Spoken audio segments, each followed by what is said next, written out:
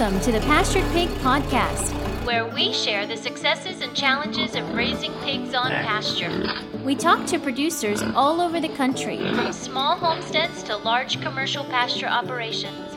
Whether you're new to pastured pigs or have been raising hogs for decades, We hope you hear new ideas and new perspectives on pasturing hogs.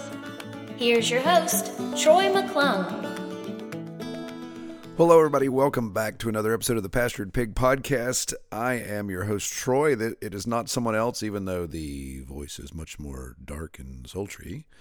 It's one of those benefits of having a head cold, I guess. Now, if you hear coughing a lot in this episode, I think I've been able to either deflect it enough or edit it out so you don't hear me hacking and coughing. But that's the price you pay. I decided to go out and mow the section of the hill. And you guys will say, oh, Troy mows the hill. Yeah, it's 100 acres of all hill, so everything's a hill to mow.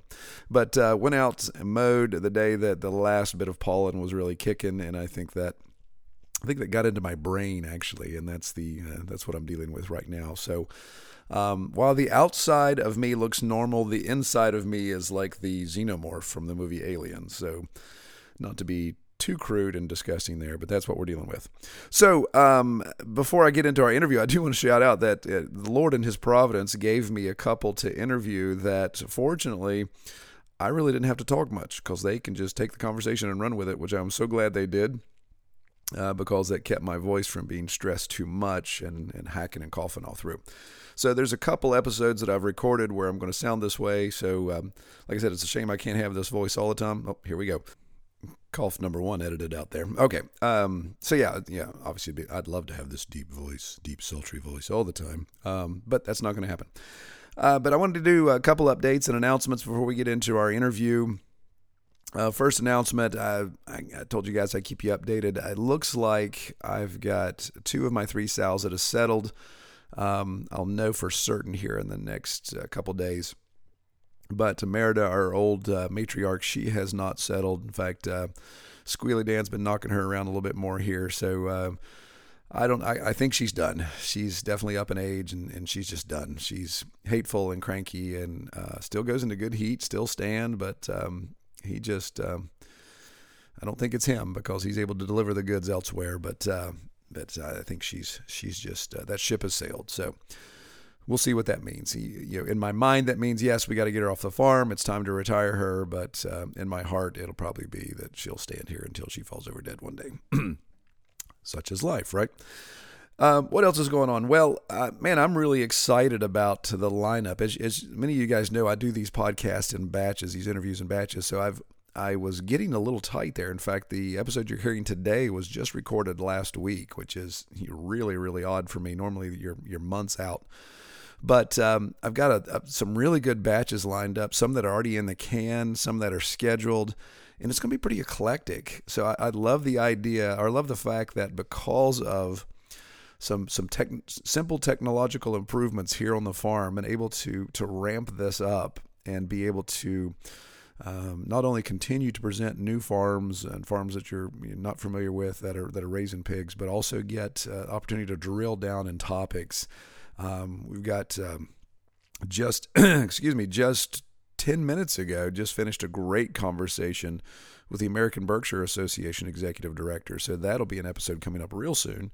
And great stuff there. In fact, I could have talked another hour to Corey on that. But really excited with what we've got lined up. And I want to continue to keep this momentum going. So please continue to give me feedback either through the Facebook group or send me an email, troy@redtoolhouse.com, and give me some suggestions there on what else we need to do. But really excited about this. I want to keep this momentum going. And along the lines of momentum, I want to be... I guess shameless plug here, the digital beggar.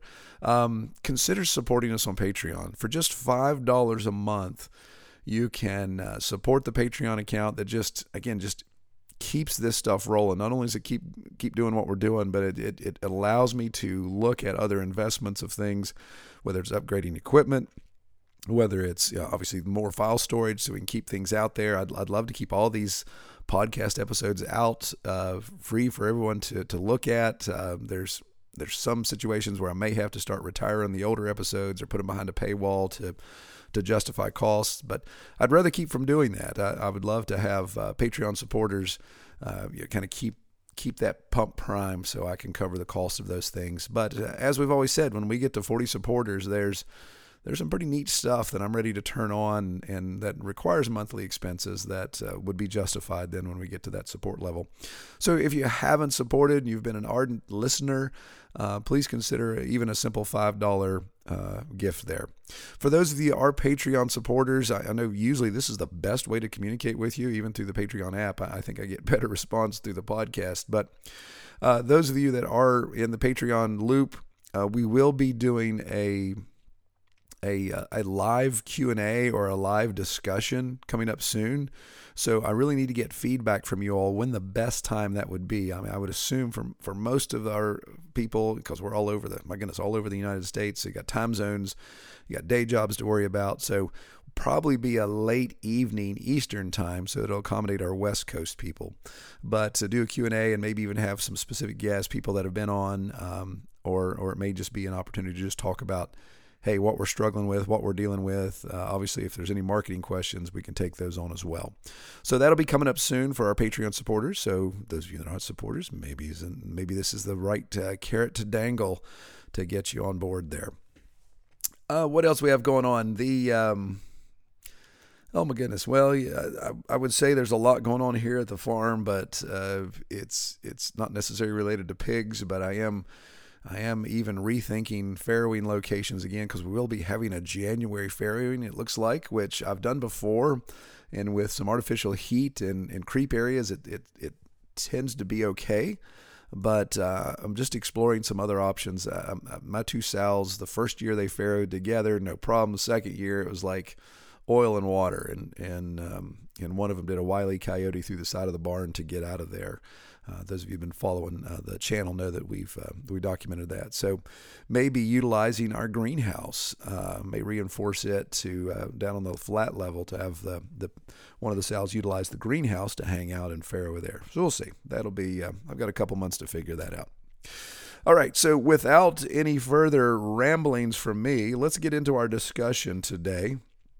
And today we're talking with Whoopsie Daisy Farm, which I absolutely love that name. And we get in the etymology of that farm name near the end, so make sure you stick around for that. But we're talking to Kyle and Rachel Hester. And what's really cool is I met them just here recently at the HOA, the Homesteaders of America Conference in Virginia. And so it was neat to get to know people that have listened to the podcast for a while or followed our YouTube channel for a while. And actually get to put some faces with people that have reached out digitally. So it was a great conversation, as I mentioned earlier. It's a good dynamic pair. That Kyle and Rachel are a good tag team duo, and so they keep the conversation lively and keep it moving. And like I said, I didn't have to croak through it nearly as much as I thought I would. So let's jump in, and I'll introduce you all to Kyle and Rachel. Well, everybody, welcome back to another episode of the Pastured Pig Podcast. Today, we are not going very far from Red Toulouse. We're just going west a little bit. We're going into central Kentucky, and we're talking with Whoopsie Daisy Farm, and that's Kyle and Rachel Hester. Welcome, y'all. Thank you so much. Glad to be here. All right. Well, it's good to have couples on this. You know, don't get that opportunity very often, so I'm glad that both of you are taking the time to sit down and talk with me. I think it's going to add just a nice additional perspective to what you've got going on the farm, and of course, how you guys balance that with all farm job and those responsibilities and how that works. So I'm glad you both are here and can provide that input. Well, thank you. Yeah, us too. We're very glad to get to do this together. Yes, it gives us an opportunity to sit down together. Yeah, there you go. Because that takes proactive effort on a homestead sometimes. Yeah. Well, let's do this. Let's talk a little bit about your farm and kind of the core of where you are. And this may get people kind of scratching their heads and saying, okay, why are they on the Pastured Pig podcast? But we'll obviously migrate into that in the conversation. But give me that 40,000 foot elevation view of your farm and kind of where you hang out. And then even kind of talk about how they got you over to Homesteaders of America. We were actually able to see each other face to face there. Yeah. Okay, so the overview of our place is we have 8.5 acres, and the best way I can describe it is our land looks like a slice of pizza. Yep. A highway, country highway is the crust, and so we have a curve at the front of our land. That's where the house is, and the pasture and stuff falls back behind into trees, so it just tapers back into a triangle. So we own everything that's cleared out in pasture, and then the trees are kind of the border around us. Mm-hmm. We bought it 5 years ago as a foreclosure, and It was our first home purchase. First home purchase, which there's a lot of blessings and a lot of negatives to doing a first home buy with a foreclosure property, both with the house and with the land. So we're still working on the house to a lot of degrees, and at the same time, we're also really having to work on land rehabilitation, because prior to us, there were on this 8.5 acres. There's our home, but the previous folks had put 2 mobile homes on the 8.5 acres. So there still is to a lot of places debris fields all over our place where it was just kind of ransacked, if you will. So we are trying to use well, before that it was hayfields. Yeah, before that was hayfields. So when we moved here, we got a soil sample and we had absolutely no topsoil whatsoever. Yeah. So when you're homesteader, you're supposed to have the garden, and we're just now 5 years later able to grow a decent tomato, just because our topsoil just wasn't there. Yeah. So we kind of followed the homestead model of, we got poultry. Mm-hmm. That was year 1, and then 2020 rolled around, and we got our first 2 sheep, and we thought, okay, we'll just try sheep. And that morphed into, in the next 2 years, we now have close to 30 right now, counting the lambs. Yeah, because there's chicken math and there's sheep math. Yeah. So our purpose with all the sheep was to get we milk them, so we really wanted the sheep dairy, and then also have the meat and the wool off of them. And what we didn't realize was the outcry for the sheep byproducts of the yarn and the fiber products that Rachel's able to make, or the milk. I mean, because I didn't know sheep milk soap was going to be such a huge hit.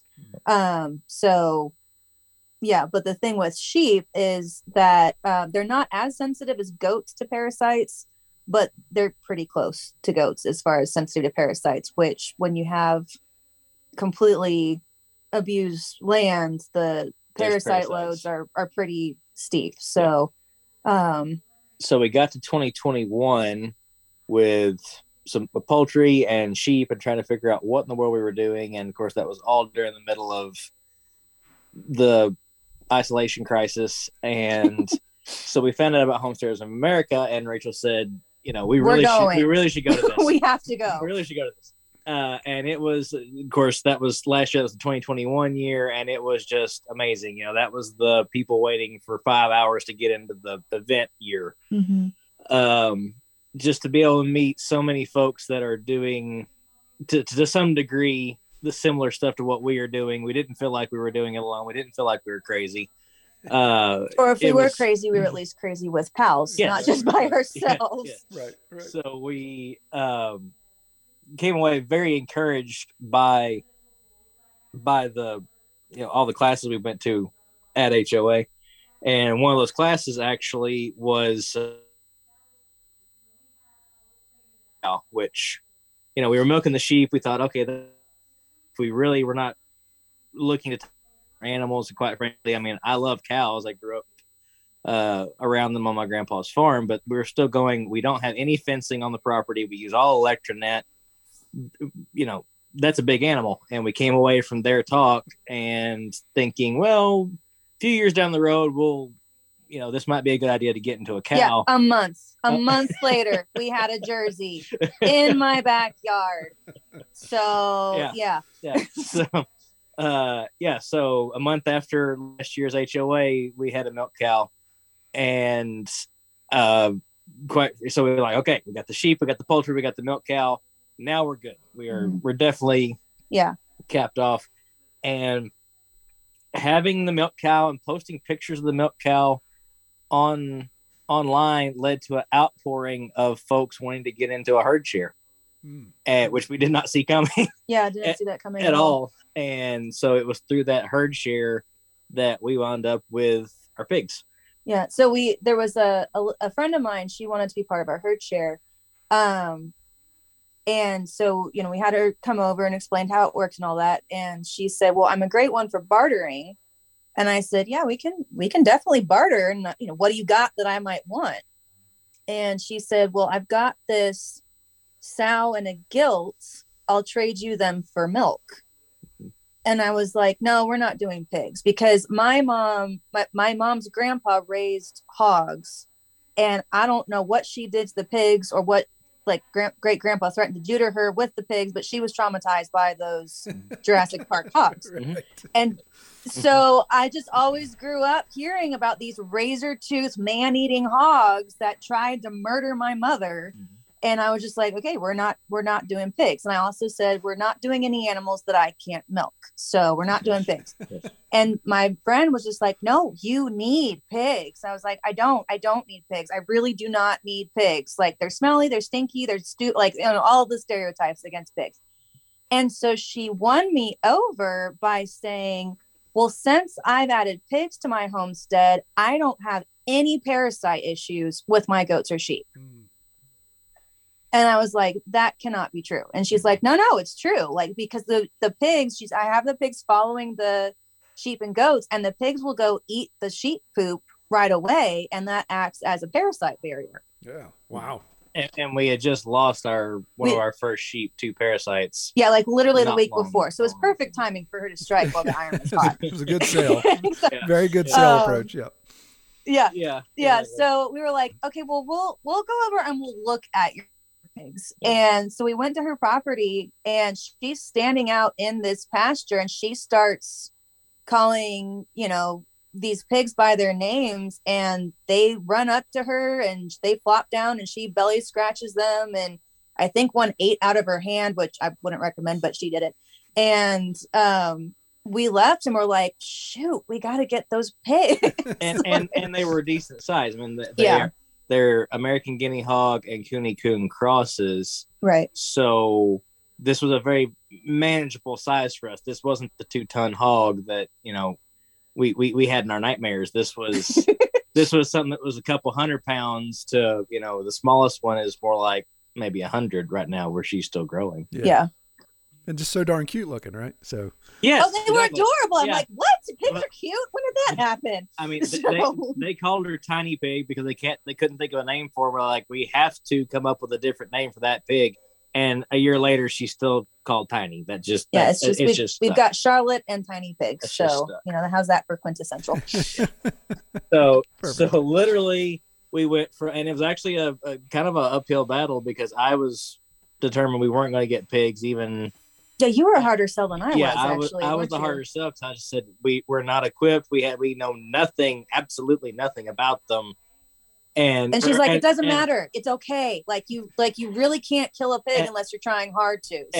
And then Rachel finally won me over with, look, let's just try this. And if it doesn't work out, we can eat both of them. We got bacon in the freezer. And my love for bacon won out. And so I said, okay, this is kind of a win-win. If we like them, we like them. If not, I'm full. So right. And then it was hilarious because we went to church the next weekend, and we told our Sunday school group, please pray for us young fools. We're getting pigs. And we had folks pulling us, like in the parking lot after church service, people were pulling up in their cars congratulating us over our pig acquisition. No one did that over the cow or the sheep or the chickens, but everyone was like, we can't wait till you get pigs. And I was like, well, okay. I did not know this was going to be such a popular thing. So in the South, pork is king. That's just the bottom line. Yeah. That's apparently our experience. Exactly. Yeah. Yep. I would agree with that. Yeah. Well, cool. So what a great evolution of farm livestock there. Oh, and I did find out you can milk pigs. Yeah, there you go. So yeah. But we're not going to. Right. Yeah. So. Yeah. There you go. Yep. Yeah, well, I don't want to get into movie quotes, but yeah, I keep thinking of that one. Yeah. You can milk a cat. Yeah. Exactly. Well, my exactly. sister's done that too. So, you know, never say never around me or my family. Yeah, but we're not doing that. Yeah, cool. So, you said something there that I want to come back on and see if it's expandable. So the person that convinced you to take her pigs, she was talking about the parasite load issue there. So I know a lot of us listening probably know that, you know, sheep and goats are more fragile when it comes to that type of situation, and the rotation and pasture management and even climate play into that quite a bit. So is this something I've not heard that before, I got to say. So is this something that is common knowledge, or is this kind of uncommon knowledge? I don't think so. I mean, whenever I'm on the, you know, homesteading Facebook boards and they're like, what do we do about these sheep parasites? And I say, add a little lard breed pig to follow, you know, your flock. Everyone's like, where has this long kept secret been? And I don't know, but I mean, when we put our pigs in to follow the sheep, I mean, the first thing they do is they go find the sheep poop and they start eating it. So, or they graze.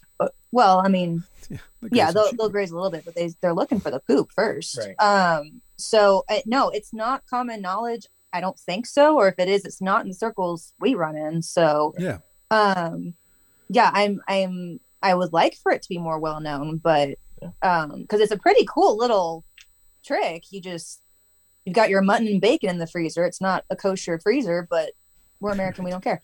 But I mean, you know, is there all this stuff to back it up? We're just trying to figure out, you know, how this works. We're a year into it. Because I mean, we tried to be as chemical free as possible. I mean, we're not religious about we're never going to use a chemical on our farm, but for the most part, we try to not do, you know, routine wormings or routine medications and whatnot, just because it does affect the quality of your milk or your meat or your longevity of your flock. But the dairy breed sheep that we have just really struggle in the parasite seasons in Kentucky. So I mean, we're like, any little thing that we can do to help, we just throw at them because it's just a battle every year. They need it. So and so we're finding that they come in, they start cleaning up the sheep poop. They also will graze stuff that the sheep didn't graze. Yeah. And you know, again, not that hugely pig familiar, but this breed cross definitely likes to graze. Yeah. So they'll come in, they'll start grazing, and then what is a really big benefit for us with our current land setup where we're trying to rehabilitate and that kind of stuff is they start rooting like a rototiller. But once they get bored, like that's been interesting. Like, you know, once we get to a point where we don't want the pastures rototilled so regularly, like if we move them within a few days, they won't start rooting. Correct. But if we leave them there for about a week, that's when they start turning stuff over. So that's been kind of interesting to track too, where, you know, if you want someone to if you want a pig to plow your field, this cross will work. But if you don't want them turning everything up, you just move them faster, like Joel Salatin actually says we should. So, but in our case, we really like them rooting stuff up because that's, you know, that's aerating, that's causing a natural disturbance that is good for the soil where it hasn't had it, and who knows how. Yeah, absolutely. So what's the delay? How far behind are you with the pigs with following the sheep? Is it immediately when you move the sheep over, the pigs come right back in? Okay. Yeah, so we basically make a huge triangle with the electronet and then just separate the middle of it with the panel. So the sheep are on one side and the pigs are on the other. Okay. So like then we just when we make a new paddock, the sheep go into the new paddock and the pigs follow directly behind them into where they were just at. Because it seems like the pigs want the fresher manure, not the older manure. Yeah. Well, who wouldn't? I mean, that would be my choice as well. So yeah. If I'm gonna have it, I'd rather it be fresh. Right. We kind of try to do both from the benefits of what they're doing and for practicality, because it's just easier. We have both their electronets run off the same charger, so we can just keep leapfrogging. So the sheep just stay one ahead and the pigs follow right behind them, so that way we can just keep them advancing together. And we can, you know, rotate, manage it that way. So how's that balance been? Are you seeing that because you said you had 30 head of sheep, I believe? Right. So we have 3 different flocks though. So that we've got a ram flock because we have a couple different rams. As the breeds we run are not easily acquired in Kentucky. So I mean, to preface that, one of the sheep breeds we have that's our prominent sheep breed is a critically endangered one called Gulf Coast native sheep. So we've had to go far and wide to get breeding stock. Right. So if we can keep those on farm but be able to rotate them through, that's what we're trying to do. Right. Yeah. So we've got the ram flock of between 3 and 5 rams. So we have that genetic diversity. Then we have the maidens, which are the ewe lambs from this year, last year that we're not breeding yet. And then we have our milking/breeding flock that we keep close to the house because we're milking them every day. Sure. So it's been our pig to sheep ratio is a little out of balance right now because we have 3 pigs right now and 30 sheep. So the pigs aren't quite able to keep up with everything. Although we did put a boar in like 2 months ago or 1 month ago. Sometime somewhere earlier than now. So we'll have more pigs soon is what I'm saying. So I'm curious once we have a better stocking ratio of pigs to sheep, how the pigs will manage that parasite load. Because when the pigs follow the one flock of sheep, that flock seems to do pretty well. But we have 2 other additional flocks we have to manage as well. So not everyone gets a pig caravan. Right. Yeah. And what an interesting control. I mean, obviously it's not intentional, but you have a control there to look at and say, okay, how much additional husbandry are we needing to do to the flock that isn't being followed versus the one that is? Right. Exactly. Yeah. That's a neat little science experiment there. So it sounds like you've added this boar. Was that an AGH boar that you added? Yes. So he's a pure AGH boar. Yeah. And we kind of lucked out because the lady who sold him to us, she'd worked with, like, he was born on her farm. She'd worked with him. So like, he's trained to keep his head away, although we still have to watch him, that kind of stuff. He's a proven boar. Because he does have tusks. Yeah. And that was again kind of a hard sell on our part because it was like, we both watched Old Yeller growing up. Yeah. I'm a little bit worried about hog cut here. And so we went out again. We went and met him first and talked to his owner and that kind of stuff. And you can tell a lot about an animal's disposition just by being around them. Yeah. And so that kind of helped ease that and that kind of stuff. Yeah, I mean, he won us over. Yeah, he won us over. So, and we just saw this as a way because people were asking us too. As soon as we got the pigs, okay, so A, when's the pig roast, and B, when can we buy bacon when from can we you? buy bacon? Right, I'm like, right. They only have so much. Exactly. So, and so I was like, well, this is a slower growing breed, and it was funny because like a couple of people were like, oh, good, we want the slower growing breeds because they taste better and they've got more lard. And I was like, okay, all right, I didn't know I had this commodity food, but sure, yes, I'll we can work this out. Yeah, I mean, it's interesting. It's kind of what the market will bear, and if you're going to be kind of low volume, but you've got the people that aren't looking to fill up a huge freezer, and they want some key cuts, or they see a lot of benefit in utilizing the lard. There's a lot of people like, well, I don't know what to do with lard, but you've got those people that are interested. Then it makes sense. But I love I just love the genesis of how pigs ended up on your farm and the benefits you're seeing. We do too. The benefits you're seeing beyond, like you said, bacon tastes great. Yeah, that's a win for everyone. But here's some of the other advantages we're seeing.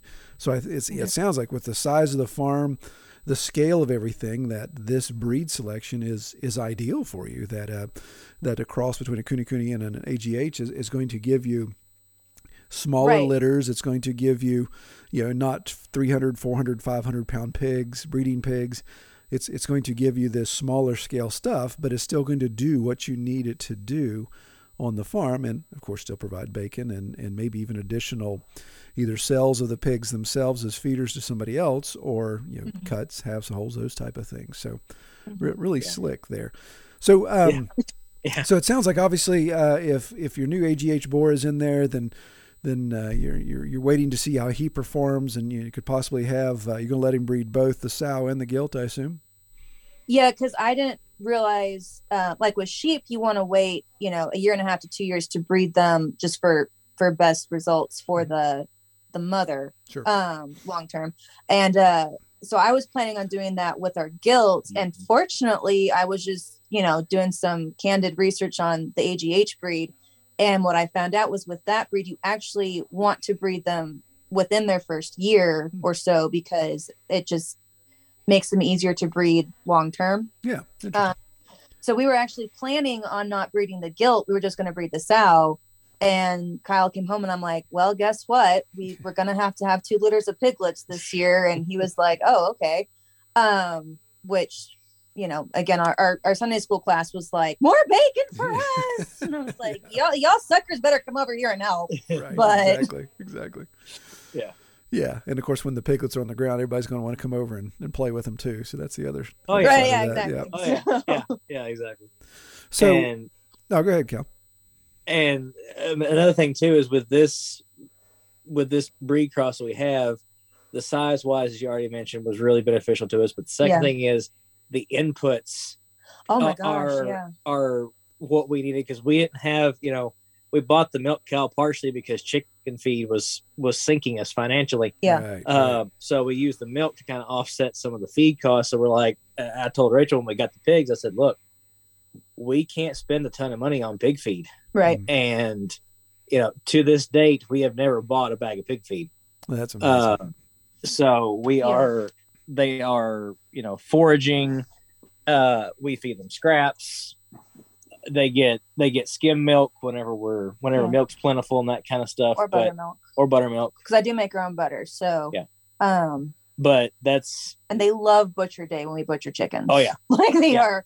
And I mean, the fun thing was too, like we had this blight on our duck flock this last summer where ducks kept getting hit by cars for some stupid reason. And, you know, we couldn't use that meat, but just as an experiment, we chucked one of those duck carcasses into the pigs, and within about 30 seconds, there was 2 feathers left. Yeah. And we're like, well, if we ever have a huge mess to clean up, we know who we're calling. So exactly. Yeah. Or an unruly neighbor. There's all kinds of options. Exactly. I didn't want to say that, but since you did, it's okay. So yeah. That's why they say. That's why the mafia always owned a pig lot somewhere. Yeah. There you go. Yep. Yeah. There you go. Well, that's great. So I love that, the fact that because of, again, the setup and layout of your farm, the smaller scale, but this byproduct you're getting, these extras.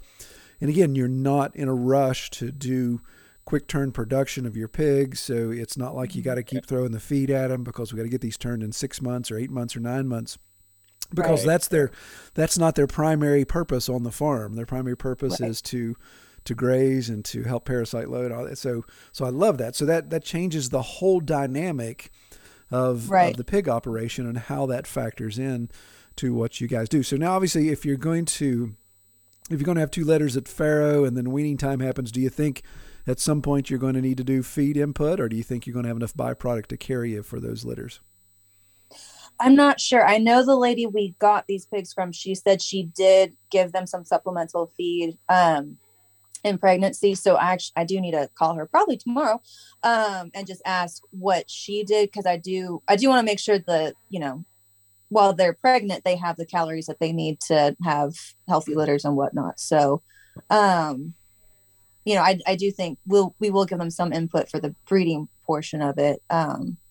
But we haven't quite figured that out yet. So, you know, we'll either just give them more, you know, kitchen and milk stuff, or, you know, I don't know how we would do this experiment since they're all in the same pen, but it would be interesting to see just feeding like one kitchen scraps and milk, and then another one actual, like a pig feed, and just compare the litters and see how they do. But I don't know how I do that right now, because we don't really have a way to separate them. So there'd be no way to control that experiment. So, yeah. Because I mean, as I mentioned to you when I met you at HOA, we don't even have a farrowing shed yet. We are literally learning by doing at a moment. Sure. So there's some definite things that we can expand out into this to learn more, but it's all a very big learning curve now. Because I mean, we haven't even had them a full year. Right. We haven't had them a full year. We haven't had them a full year yet. Wow, time flies when you're having fun. Yeah. Yeah. So and back to the breed size. I mean, so Kyle works emergency services, so he's sometimes gone for 24 hours, and I'm a nice wee 5'6" woman. So if I have to get in to work the pigs for whatever reason or check them or whatnot, it's better for his peace of mind and mine that I can just jump in that paddock and work them. And if they get too ornery, I can just kick them on the snout and they'll go, oh, okay, and they back off. Versus, a larger breed, if I kicked them on the snout, they'd say, well, that's cute. And they just keep doing whatever they were doing. So, again, it's not a production breed, but it works for what we're doing. We're very pleased with it as a homestead breed. Yeah. So and they're pretty chill. I mean, it's a pretty chill breed to begin with as well, is my understanding. Right. I haven't had to kick them on the nose very often. No, I've never. So. I mean, heck, these we didn't mean to train them to a bucket, but they'll follow us across a whole pasture to move to a new spot without fence, just with a bucket. Yeah.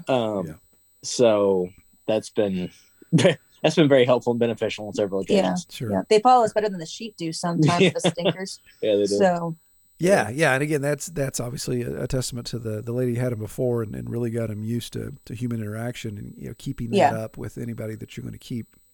Mm-hmm. But again, I'd like that the options you have. So when you have two, hopefully you'll have two successful farrowings, and then you can at that point start to assess as you get to weaning time. It's like, how many do we keep? Do we want 5 pigs? Do we want to keep 10 pigs, or do we sell off feeders? And that, I know you guys, and we won't get into this too much, but I know you guys obviously market your products. So with what you do with sheep and the wool and stuff, so you know how to market, you know how to sell a product or service.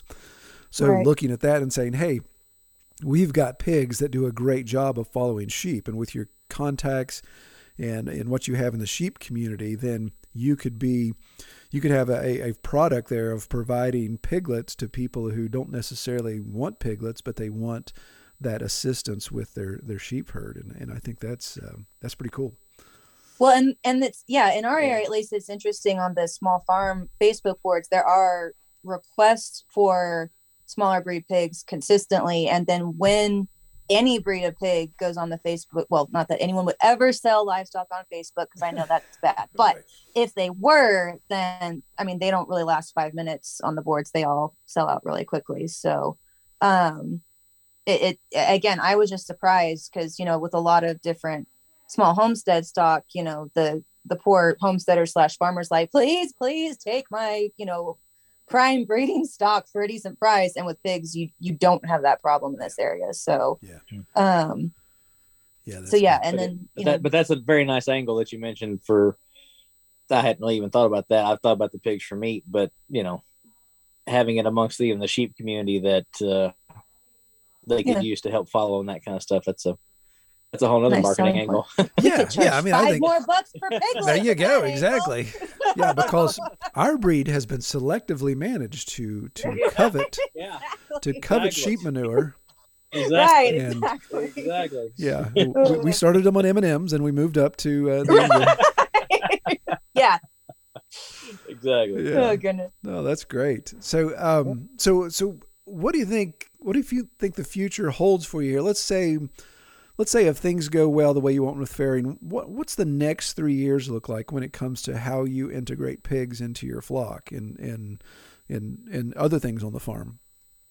So we've actually kind of gotten into a quote herd share arrangement unquote with the piglets who aren't born yet, with a couple of families from our church who they don't have homesteads. They're interested in homesteading.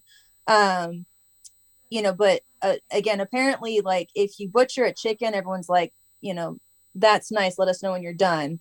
If you home butcher a sheep, everyone's like, oh, you're rock stars. But if you say you're going to home butcher a pig, everyone's like, oh my gosh, it's a hog roast. We want to be there. Will you teach us? Can we come? Can we help? And I'm like, it's the same thing as the other two. Sure. Yes. Come over. Yes. So we're using that to our advantage. Try to foster that community up, do it like the old days of, a community hog killing. Right. Yeah. So it's some kind of herd share arrangement where we raise their pig for them and then they come butcher it come butcher day, after paying rent, wink, wink. Yeah. So there's that option, you know, with a couple piglets that we'll keep to raise. And I mean, I would like to continue that kind of a model. I don't know, you know, how long-term sustainable that is, but at least in the short long-term, I see that being a decent option. For the piglets, we don't intend to sell as feeders, you know, and I do think there's a market for some feeder pigs as well. I just don't know how big a market that is. So I'm not sure, like, you know, do we want to do a once a year farrowing or a twice a year farrowing? Like we haven't quite seen the market trends to know how much we want to, you know, do that. Yeah. But I mean, our goal for what stays here on the farm permanently is kind of in the realm of what we're doing right now. A couple sows and a boar as our, and then, you know, we need enough pigs to follow the 3 different flocks. Yes. So, and we're not quite sure, like, honestly, that's what drives the whole thing, is like, how many pigs are enough to follow the sheep and take care of the parasites? And then when does it become too many pigs? That's a whole separate management system. So like, I think, so I mean, ironically, I think the amount of pigs to sheep is going to be the, you know, determining factor of, you know, are the pigs still just enough where they're taking care of parasites, or do we have too many and our stocking density needs to go down, you know, despite a market, just because I don't know if we have enough acres and inputs to really enter into a hog enterprise at this point. So you know, that, and again, that'll just kind of be an ongoing experiment, I guess, of observation and, you know, really good record keeping, which like every homesteader out there, we're so good at. We're always taking records. And for those of you new to homesteading, please know I am speaking totally tongue in cheek, because none of us are good at it. So I'm a data geek, and I definitely see the value in that. And it is tough to record your own data and manage all of that, but yeah, I mean, I think there's exactly, and that'll be something you'll be able to determine. Obviously, there's variables on every farm, but how great would that be in 2, 3, 5 years where you guys have some pretty good evidence that says, hey, here's what we've seen, the reduction of parasite load in our flock because of this specific circumstance, and just, you know what, how, when, where type of thing when it comes to how the pigs follow. So that's pretty slick. Yeah. Thank you. Right. Well, very good. We're brilliant. Didn't even try to be. There you go. That's right. You know, you stumble into stuff, and that's the beauty of it. Yes. Yeah. Exactly. Well, I may have to touch base with you again right after you farrow, and when castration's coming up, because that's always that's always a good one. With Kyle being emergency service, he could probably take that on without any problems, I assume. You would think. You wouldn't you? Yeah. There are certain things that you'd be surprised those that serve and protect you are squeamish about and will just dive headfirst into.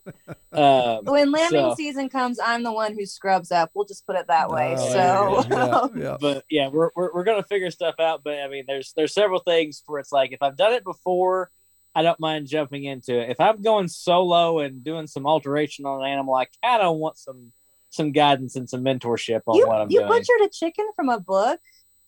It took 5 hours to do one chicken. But anyway. You want to castrate a pig from a book?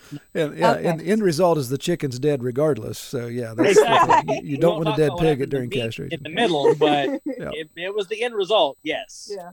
You get to that point, give us a shout. We'll come west. We'll help you do some castration there. Hey, there you go. We greatly appreciate it. we might take you up on that, Troy. You better be careful. Yeah. Your boys may cut us out by the end of it. How far are you guys from Lexington? We are an hour due south, actually. Oh, so you're down on 75 that direction. Yep. Yeah. Yep. Okay. One of the major north-south routes out of Lexington. If you get on it and go south for an hour, you will be about 3 miles from our place. Yeah, there's a Sonny's barbecue close by to you guys, I believe, down in that neck of the woods. So there is. I think so. Yeah, there's about half an hour or so. Yeah. When we lived in Florida, that was a staple for us. So obviously, there's none there's none this far north, so we kind of know where they are. You know, Charlotte and Lake Norman area. So we know how far south we got to go. Out. Yeah, exactly.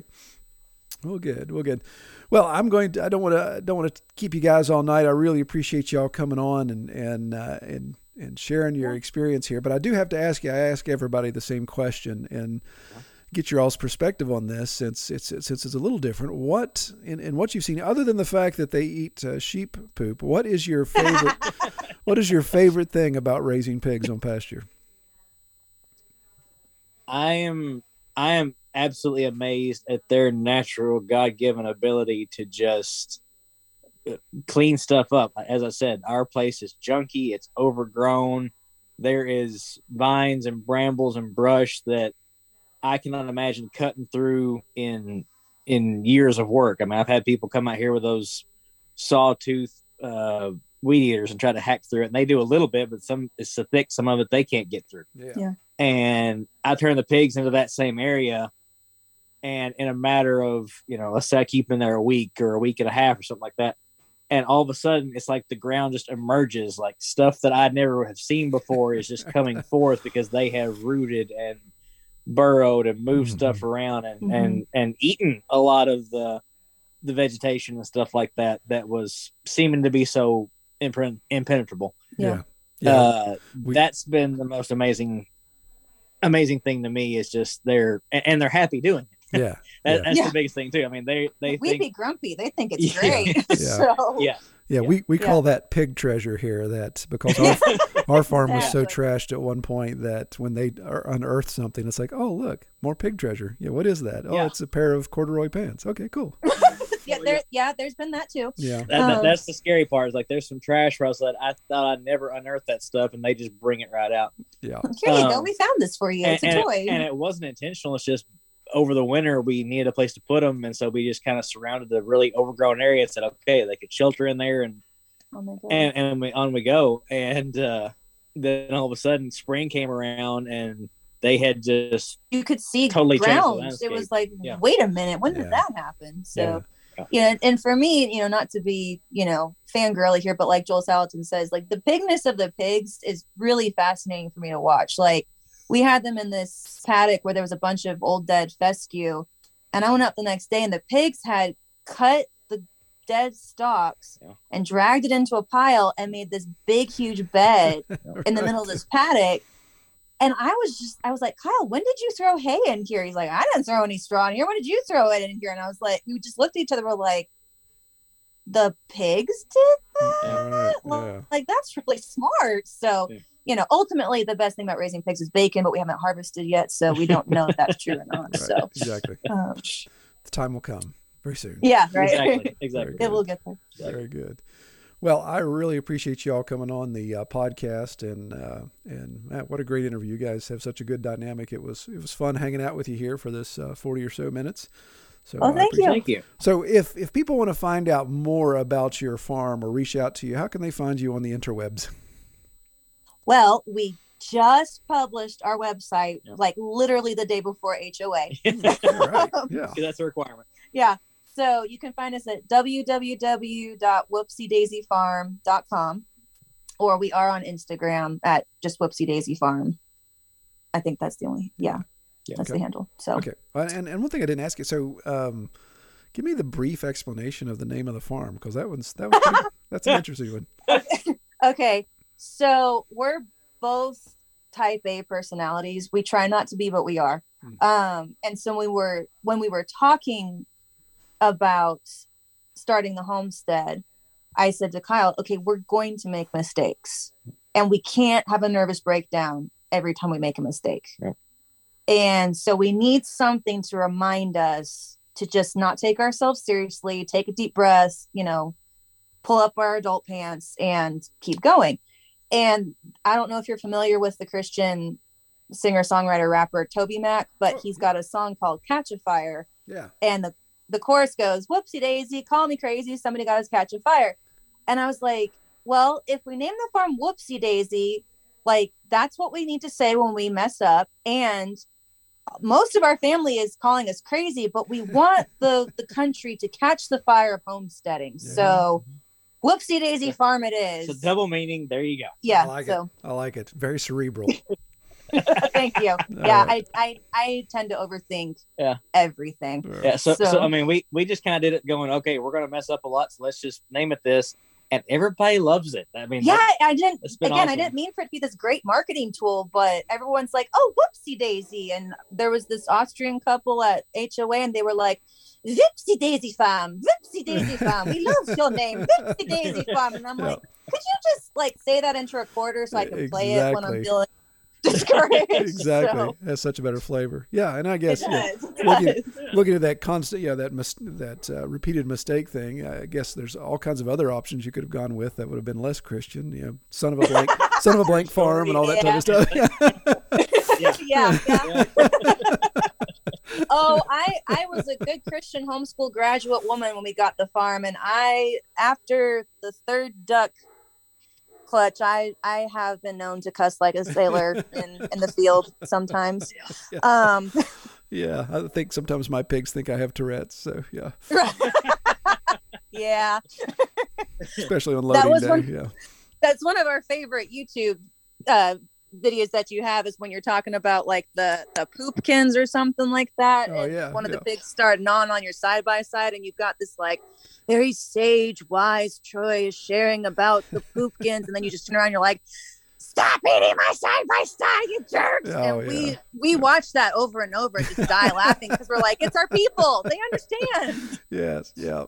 There's always somebody around you, and it's usually an animal trying to make you look foolish. So yeah. Good stuff. They keep you humble. Yep. All right.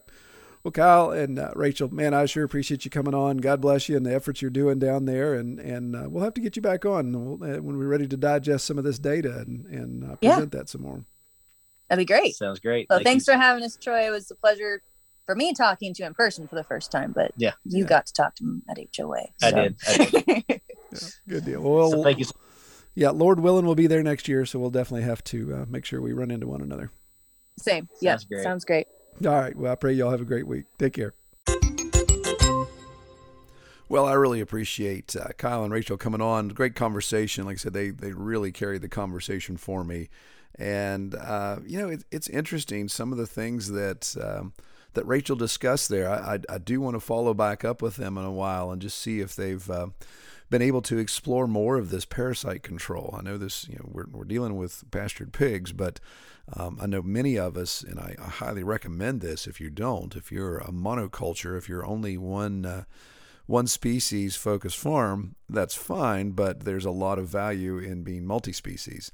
But so I found that very interesting. I'm not that familiar with sheep, don't really get around them much. I know they're fuzzy. That's about it. But so really good stuff, and I like what they're doing there and utilizing a breed that is, somewhat contentious. Some of you guys really get your panties in a twist when we talk about the AGHs or the Kune. So I think it's neat to see how they're using this breed on their farm, and it's working out for them. So it's one of those to each their own, right? So if that breed works for you, go for it. But we are we're going to wrap up now, and again look forward to other topics we have coming up. Really excited to get into those. If you want to communicate with me, you know how to do it. Troy at redtoolhouse.com, or go to our Facebook group, The Pastured Pig, which is growing daily, and good conversation going on there. And you can just drop me a note that way. That may be the easiest way to communicate and get some other input from other members as well. All right, well, I pray everyone have a great week. And if you're in a temperate zone, I pray you enjoy this beautiful time of year. Take care. One quick note before I go away. I realized that my outro bumper is incorrect because the call to action it doesn't include the new website.